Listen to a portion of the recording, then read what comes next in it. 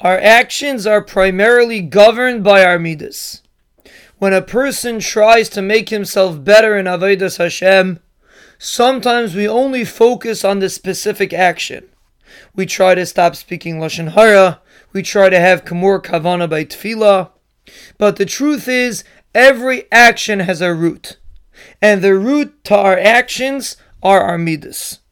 And if we would put emphasis on understanding each midah and where it fits and how we can fix it, then we will Emirtz Hashem improve our actions dramatically, much more than just focusing on the specific action.